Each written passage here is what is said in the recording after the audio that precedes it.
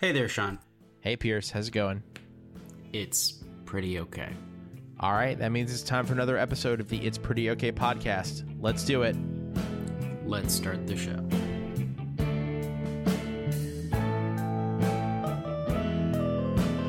Love and communication, you hear from me at this very moment, 'cause I found you on the phone, you called me and you were not. All right. Well, welcome to the holiday season, where we are really the gift that keeps on giving. And because Max is not here, that means we're gonna give you some hot sports takes. Sports. So I'll kick that over to our head sports ball correspondent, Pierce. Wow, I really don't think that's deserved by me, because I just kind of watched soccer all day between meetings. I disagree, because you are the only one who sends us weekly Atlanta Falcons logs, which means you must be the only person brain poisoned enough to go full sports junkie. Well, I should read my. So yes, I have decided as more of a social experiment than anything else to watch Falcons football this year, which everybody, including myself, recognizes is a bad idea. Just because they're very much losers. Now I'm used to that being from DC, but they do it even better here. They are even better at losing. But I send these Falcons logs. And so yesterday, 4 p.m., I sent something to the group. The message is Falcons log, all caps, playoff push. Because if you go to the standings for the NFL and the NFC right now, you will find, much to, I think, Sean's chagrin, that as far as the playoffs go, in the NFC, the Falcons are right there at 6-7, the same record as the Washington football team, who is currently in the playoffs, because the NFL has decided that, you know what, let's put an odd number of teams for each conference in the playoffs and just give one bye, because the way we did it before was actually really good, but let's just blow it up. Okay, so there clearly need to be some holes poked in that assumption that the way we did things before in the NFL was good. But that aside, yes, the fact that there are 5, 6, and 7 teams in the NFC right now that are all that are all technically in the hunt to make the playoffs is pretty silly. And I believe I responded to that log with something to the effect of, if the Atlanta Falcons are allowed to make the playoffs despite being under 500, it should be the whole playoffs should be canceled. And that, of course, is coming in part from a place of spiteful hate, because I am a Saints fan. But also, I just this happens every time we skirt around the possibility of a formerly 7-9 team making the playoffs, almost always from the NFC East. Almost always. And, there's inevitably, same as ever, if this happens, there will be a discussion about whether or not the rules of the playoffs should be sort of rejiggered to prevent that from happening. And they did the opposite. Right. They did the opposite. And also, I think that misses the point, because that assumes that what these leagues are trying to do with their playoffs is to determine which team is the best, and not what they are actually trying to do, which is to print a gigantic pile of television money. Yep. So expanded playoffs benefit two parties a great deal. They benefit team owners and they benefit TV executives. I'd argue they probably benefit almost no one else in a real way.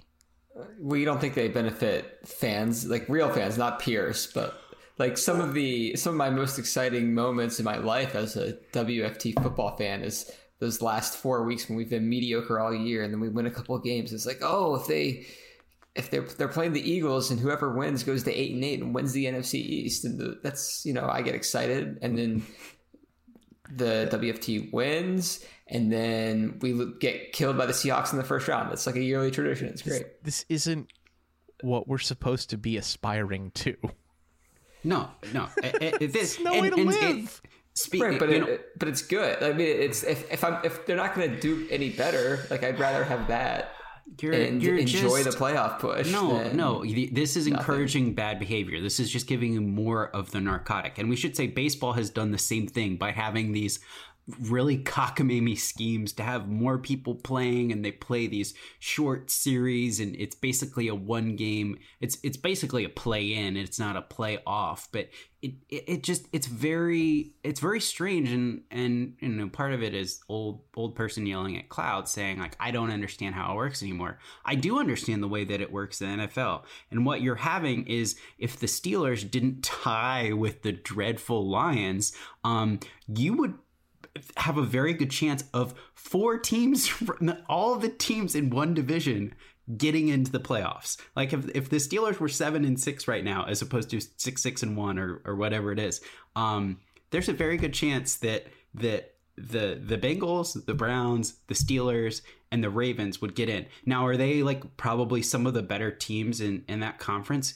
Yes, but then I ask questions about like, why do we even have these divisions? Like basketball those divisions have been a joke for a while because you have someone who's like the 3 seed and has, a much worse record than, someone lower on the totem.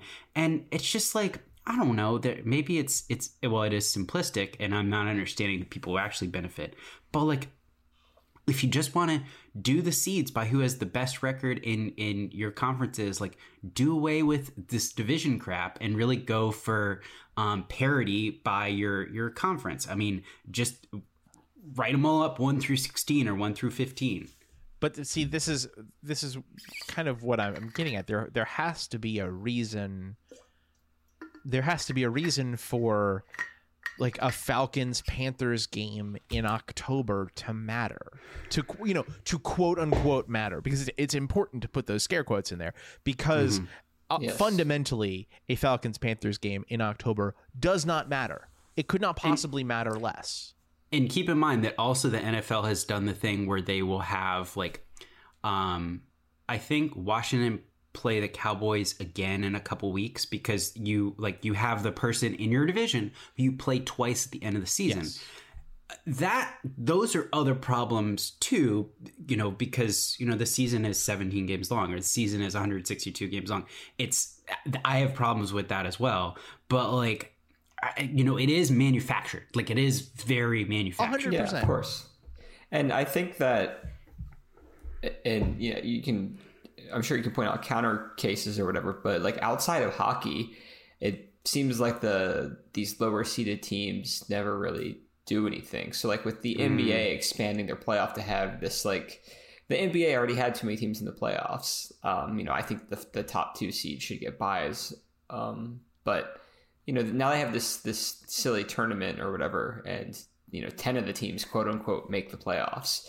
But like either way, none of the teams are going to beat the 1 and 2 seeds. Like they're in those 4 teams that are in the playoffs. 2 of them are teams that were maybe good and had a bunch of injuries and now suck, and then the other 2 are like teams that are just okay. And I think it's manufacturing excitement for people who like are just really fucking into the NBA or fans of the teams, but like there's no actual threat of it messing up the hierarchy of the NBA or the playoffs. Well, yeah, and you kind of backed into something that I will say in the NFL's incredibly meager defense, which is that of the 4 major American professional sports, they are still the one that has I think the smallest percentage of its league that makes the playoffs every year. The NBA, the NHL, without making any changes, puts more than half of its league in the playoffs. And now the NBA puts 2/3 of the fucking league in every year, because you can call it a play-in tournament all you want, but that's part of the playoffs. Well, and I mentioned kind of parity in passing, and the NFL does, based off of the previous year's records. You have your cross divisions, and you play some AFC teams, and they will do it based off of how you played last year, and the schedule you do.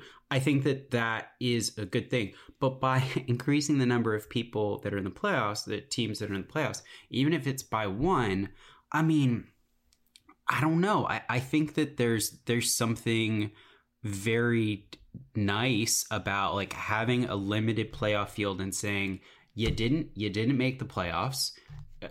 Take that as a mark against you, or you're still building, or whatever the case may be. And the same thing can be said for the NBA. When you have like, they're in between 6 and 10, so they're in the play-in band, or I guess it's 7 and 10. Then it's like, okay, well, a team like last year, like the Memphis Grizzlies, or even I guess the Charlotte Hornets.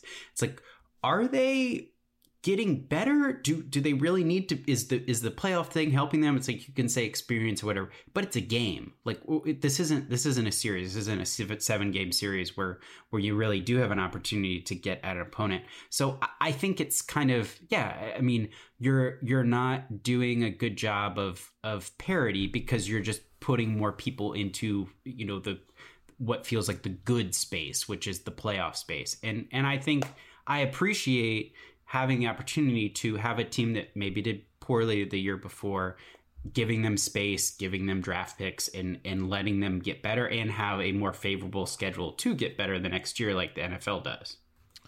Yeah, I really do think that it bears saying that the NFL is starting from the strongest position on this of all of those leagues. Mm-hmm.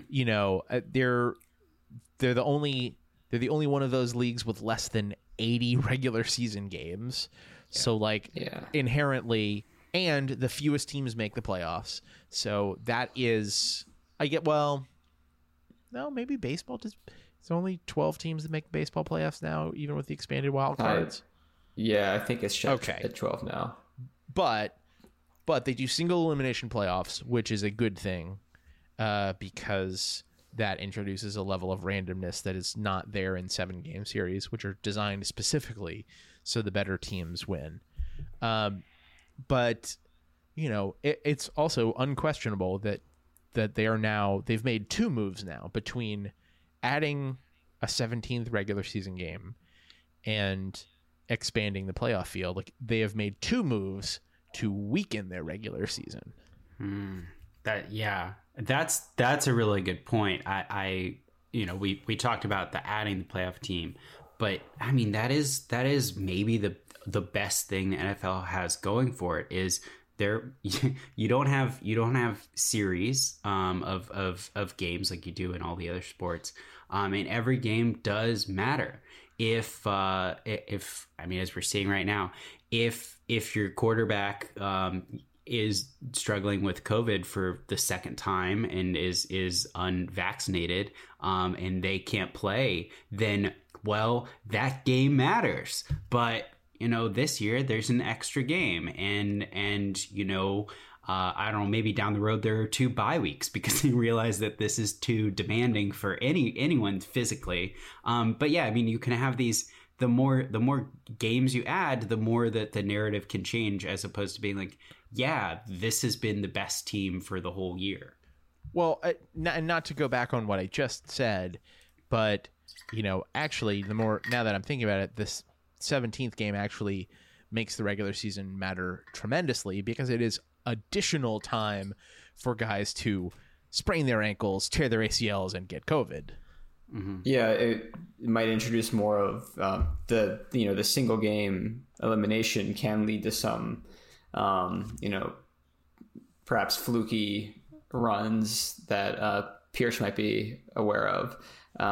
where a team gets hot and the team that's still kind of standing at the end of the year might have an advantage rather than the team that was successful all year.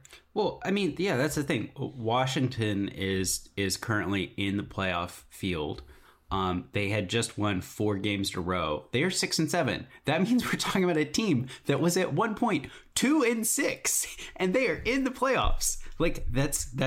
I just don't think that's okay. Now, if a team starts 6-2 and they end up 8-8, that's a different story. I'm here for that. I think that's great. The collapse, but like, I don't know. Even if the Seahawks somehow like came back, won all their games, and made the playoffs, I'd be like, no, this is stupid. They were bad. Like that's 2 seasons. There's too much time for them to fix it, which is what we're seeing with the Falcons. Yeah, this is getting into some pretty weird places because you're now placing an inordinate amount of value on winning early. And not winning closer to the time of the playoffs.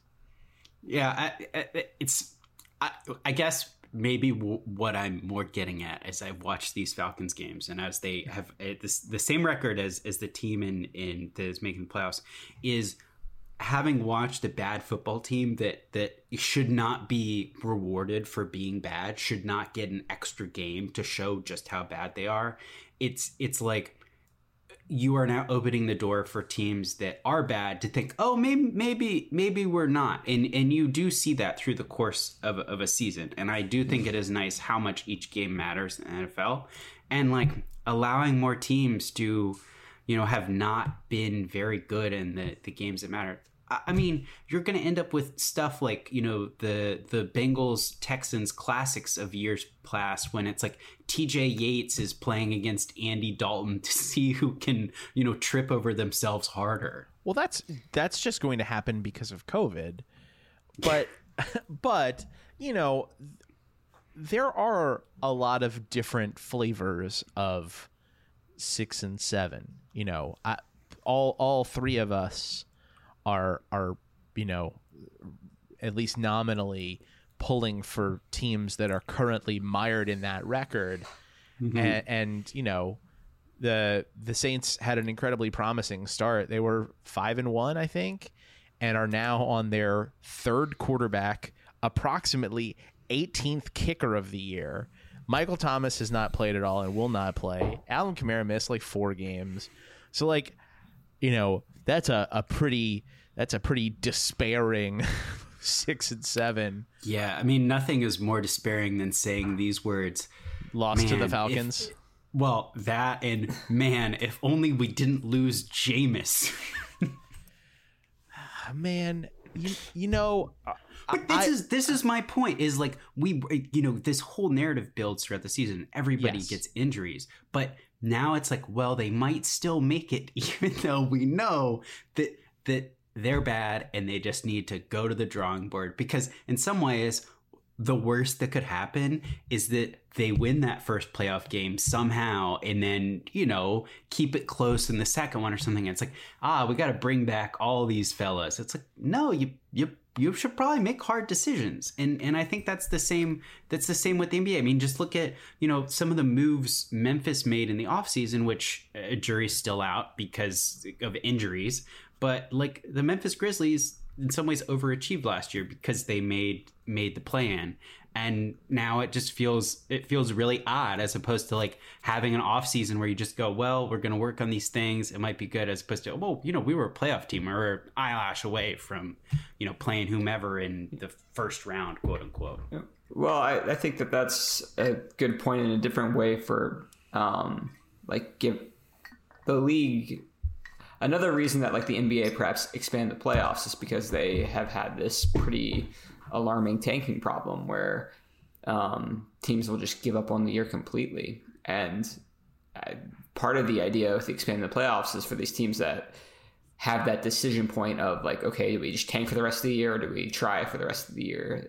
The hope is to get these teams to be like, well, let's try to get the 10 seed and instead of throwing it away. And like if I don't, in the MLB, I think it's kind of the same, but like they didn't,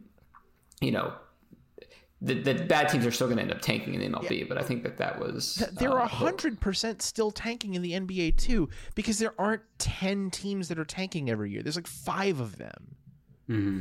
And so what we're going to do, we're going to expand. Spots. We're going to make it. Are we going to make it now?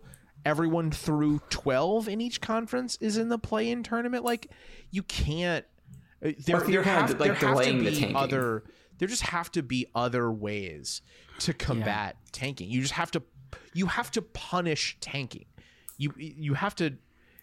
This idea that we're going to incentivize teams out of tanking just doesn't hold water. It doesn't make any sense. The Oklahoma City Thunder still exist. The Detroit Pistons still exist. The Orlando Magic still exist. They are tanking. They are tanking aggressively. They are not trying to win basketball games. And it doesn't matter. You could make 14 teams in each conference eligible for the play-in tournament, and those teams would still try to lose games.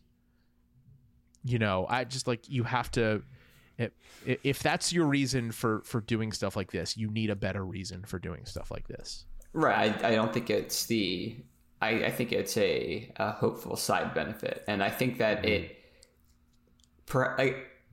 the bottom teams, it's not going to change that, but I think the hope is to at least like delay the tanking process. Like instead of a team deciding to tank in January, maybe they'll try until March, and then they're like, okay, now we'll just kind of give up. And but what is that? You know, but that doesn't do anything about the 6 teams every year that start tanking in October.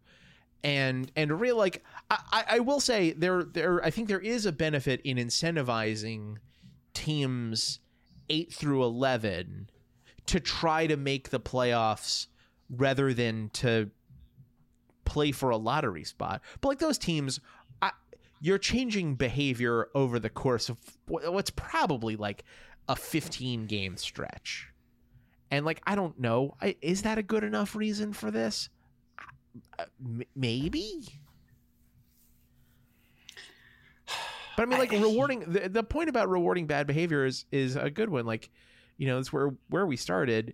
You know how close we were. Not that I took any relish in the Tom Brady Tampa Bay Bucks winning the Super Bowl. You realize how close we were to that run getting derailed by the worst quarterback I've ever seen, Taylor Heineke, last year. I root for a team that started Trevor Siemian at quarterback in multiple games this season. You realize how I've been yelling. As we've said, the Saints have had 2 people in a row who played at quarterback that are not actually quarterbacks. I have been yelling into the void about Taysom Hill for 2 years now. Mm-hmm. And that Taysom Hill, sorry, I got something caught in my throat there, is so much better than Taylor Heineke. It was what I saw yesterday as I was watching football was truly, it was unconscionable. Yeah. Well, sorry, this has really just turned into us beating up on Kevin. No, it's fine. It's fine. I mean, I think that one thing that I didn't like about the NFL expanding it is, so you're talking about rewarding bad behavior, and you know, I guess the hope would be rewarding good behavior. And one thing I don't like with the NFL thing is that I think having the 2 buys is a good thing. Like the 2 best teams have like one less game they have to play, and now it's only 1. And I think frequently there's not much of a difference between. Some years there might be, but frequently the difference between number 1 and number 2 shouldn't be an entire playoff game. And I think like in the NBA, one thing I've always wanted them to do is to reward the top 2 teams by like giving them all home games or something like that. And let them pick their opponents. Something like that. I mean, in the NBA, you're like less likely. I mean, the NFL, you have the single game. The NBA, like, you know, you're less likely. Like one inbound play might not, like, you know, wreck you. But I do think that, you know, as much as you also need to focus on the top, I guess is what I'm saying, and make sure that the teams that are better are, you know, getting rewarded. Yeah, you have to think about what the behavior, what the incentive you are trying to provide, what the behavior that you are trying to induce is. And expanding the playoff field is like I understand the logic that it is incentivizing teams at the margins of the playoff battle to try to stay in the playoff battle. But I think you're right. Like you have removed. Well, actually, no. You know what? You actually have given teams at the top now a greater incentive to try to get the number 1 seed, because the number 1 seed matters way more than it ever did. But So I I don't think know. teams are frequently. This is kind of anecdotal, but it feels to me like teams aren't frequently giving up on the number 1 seed very often. I don't know that was a problem. No. It's not about that. You have to. No one's. I don't know. I'm twisting myself into loops here. I haven't thought this much about the NFL playoff structure in like 5 years. Yeah, I mean, part of it is it was. I think to Kevin's point, I think it was pretty good. I don't like who I am when I think about it like this. Yeah. But so it's not actually a slippery slope. We're not going to get to this point.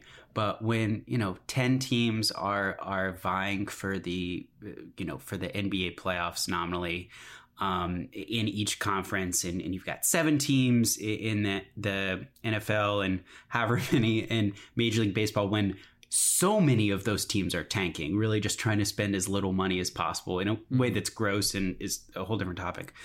But it's just it starts to remind me of, okay, so you're going to have one extra game that's going to be a road game, and you're not very good, and you very well might lose, and it might be actually a money losing endeavor once you send everybody there, and basically you're UVA playing in the Fenway Bowl at that point. It really is just a bowl game. It is an exhibition of like, yep, that's a 6-6 team, all right, or that's what are they going to be?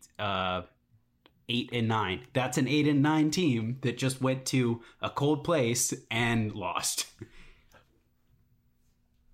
I think we've brought this full circle from a numerology perspective, because after the Fenway Bowl, you know what UVA's record is going to be? 6 and 7. 6 and 7. Yeah. Anytime you can hire the Clemson offensive coordinator after the year that Clemson's offense was the worst that it's ever been in our adult lives, you got to do it. Yeah. Well, I think we probably did a bit of an injustice by doing this without Max here, and Max is probably the only one of us who will watch the first round of the NFL playoffs. But I mean, so be it. Kevin, who else will cape up for the Miami Dolphins?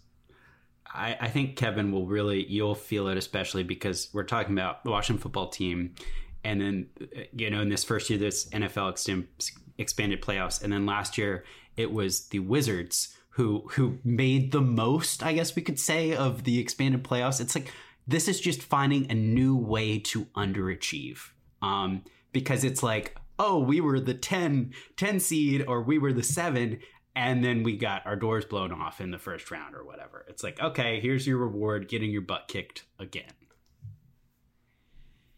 Yeah.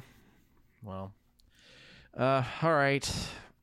Now I'm all frothed up and mad about expanded playoffs and Taylor Heineke. I don't like this person. I don't like who I've turned into. You don't have to be mad about Taylor Heineke. It's not like there's any oh no. There's money riding on Taylor Heineke.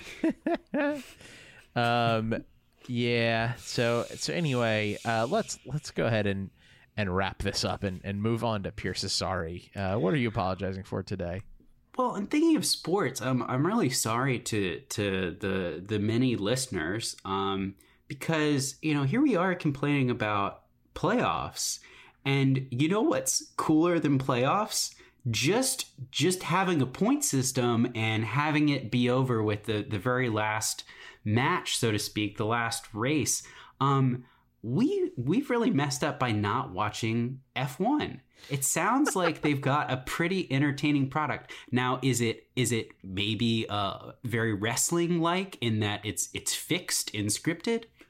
I'm really not here to say that one way or the other. I am here to say that. It sounds like they had a dandy of a season, and you can catch it all on that streaming service that we all pay way too much money for. But yeah, I've read a blog on Defector at the start of the F1 season, and it was like, F1's really cool. Also, key for me, it only takes 2 hours of your Sunday. Like they kind of have it time boxed. I think a missed opportunity because they had a phenomenal season that ended in some really problematic areas of the world with some really problematic match fixing, basically. But, you know, we just talked about how we love the narcotic, and it sounds like F1 has a really good one. So, you know, sorry we didn't cover that more. There's just a future improvement we will look into, an enhancement, so to speak. Now, Does F1? Go ahead. I was going to ask, does F1 have like a COVID problem where like the drivers have to sit out if they have COVID? Or I don't know. I mean, I don't know that that's getting reported. I didn't read that much into it. What is this streaming service that we all pay for? Do you not pay for the original one anymore? F1 is Netflix? on F1 is on Netflix? Yeah, Drive to Drive. I should remember it, but it's like there is a Netflix show, and it is basically, it captures each F1 season, and people watch it and then they get really into F1. It's supposed to be very good. I think it's like Drive to Succeed. I've gotten it wrong. You know, I'll look it up. Oh, sorry, I got confused. I thought you meant that was where the actual ongoing races are. No. They are not there. Drive to Survive is the name of the program on Netflix. Sure. But yeah, I mean, what happened yesterday will make for great TV. I'm not going to go over it here because I didn't watch it. Nor did I, which I think means it's time for us to move on and close the show with a big idea from pop culture. And I was running some errands over the weekend and was, as I often do, listening to podcasts while doing so, and All Fantasy Everything, which I certainly have talked about before, did a draft of movie roles that they would like. I'm realizing now that I shouldn't have done this without Max, but it's movie roles that they would like to replace with Nicolas Cage. And there were some excellent sort of serious suggestions, but much more enjoyable was all of the ridiculous suggestions, such as replacing the T-Rex from Jurassic Park with just a normal human-sized Nicolas Cage, or Gary Oldman's character from True Romance. But the best one, undoubtedly, was hot swapping Nicolas Cage in for John Travolta in the movie Face Off. That'd be incredible. Making it Nicolas Cage swapping faces with Nicolas Cage. He would do it. I mean, of course he would. There's Of course he would. Someone who is not with us today spent a lot of time focused on how bad Nicolas Cage is, but he brings it every time, and it's like we spend the time focusing on how bad Nicolas Cage is. He thinks he's a goddamn movie star. Well, I recognize a movie star. I recognize the skill, but it's it's a dark magic, like the part of Chris Paul that is really awful. It's like that. It's like instead of like, oh, you gauge rating on a scale of 1 to 10, it's like just like a quantum physics equation instead. It's like that's where Nicolas Cage is. Who is the Nicolas Cage basketball comp? I'm probably Dennis Russell Rodman. Westbrook. No, that's not fair. Russell Westbrook is in very traditional bounds. You don't have to worry about. I mean, the other person would be like Ron Artest. It's like really, really good, but like that's a good one. Yeah, that is a good one. Rodman is pretty good too. I was thinking I was kind of thinking Carmelo, because he is undoubtedly very talented, and there's a certain subset of like real, of real acting heads that will tell you, they'll bend your ear about how Nicolas Cage is actually a really great actor. He just also makes a lot of bad choices. Oh, so it's Kyrie. Oh, yes. Yes. That's it. Yes. I can't believe we burned that. That could have been a whole thing. But no, that's, love it. That's the perfect place to end the show. You can find us at our home on the web, www.prettyokpod.com, or you can subscribe to the show feed on your podcast app of choice. If you do that, please tell a friend about the show. We'd love to share it with them as well. We'll be back next week to talk about something else. Until then, I'm Sean. I'm Pierce. I'm Kevin. Thanks for listening. Can you tell me, can you tell? There is something better, 'cause you know that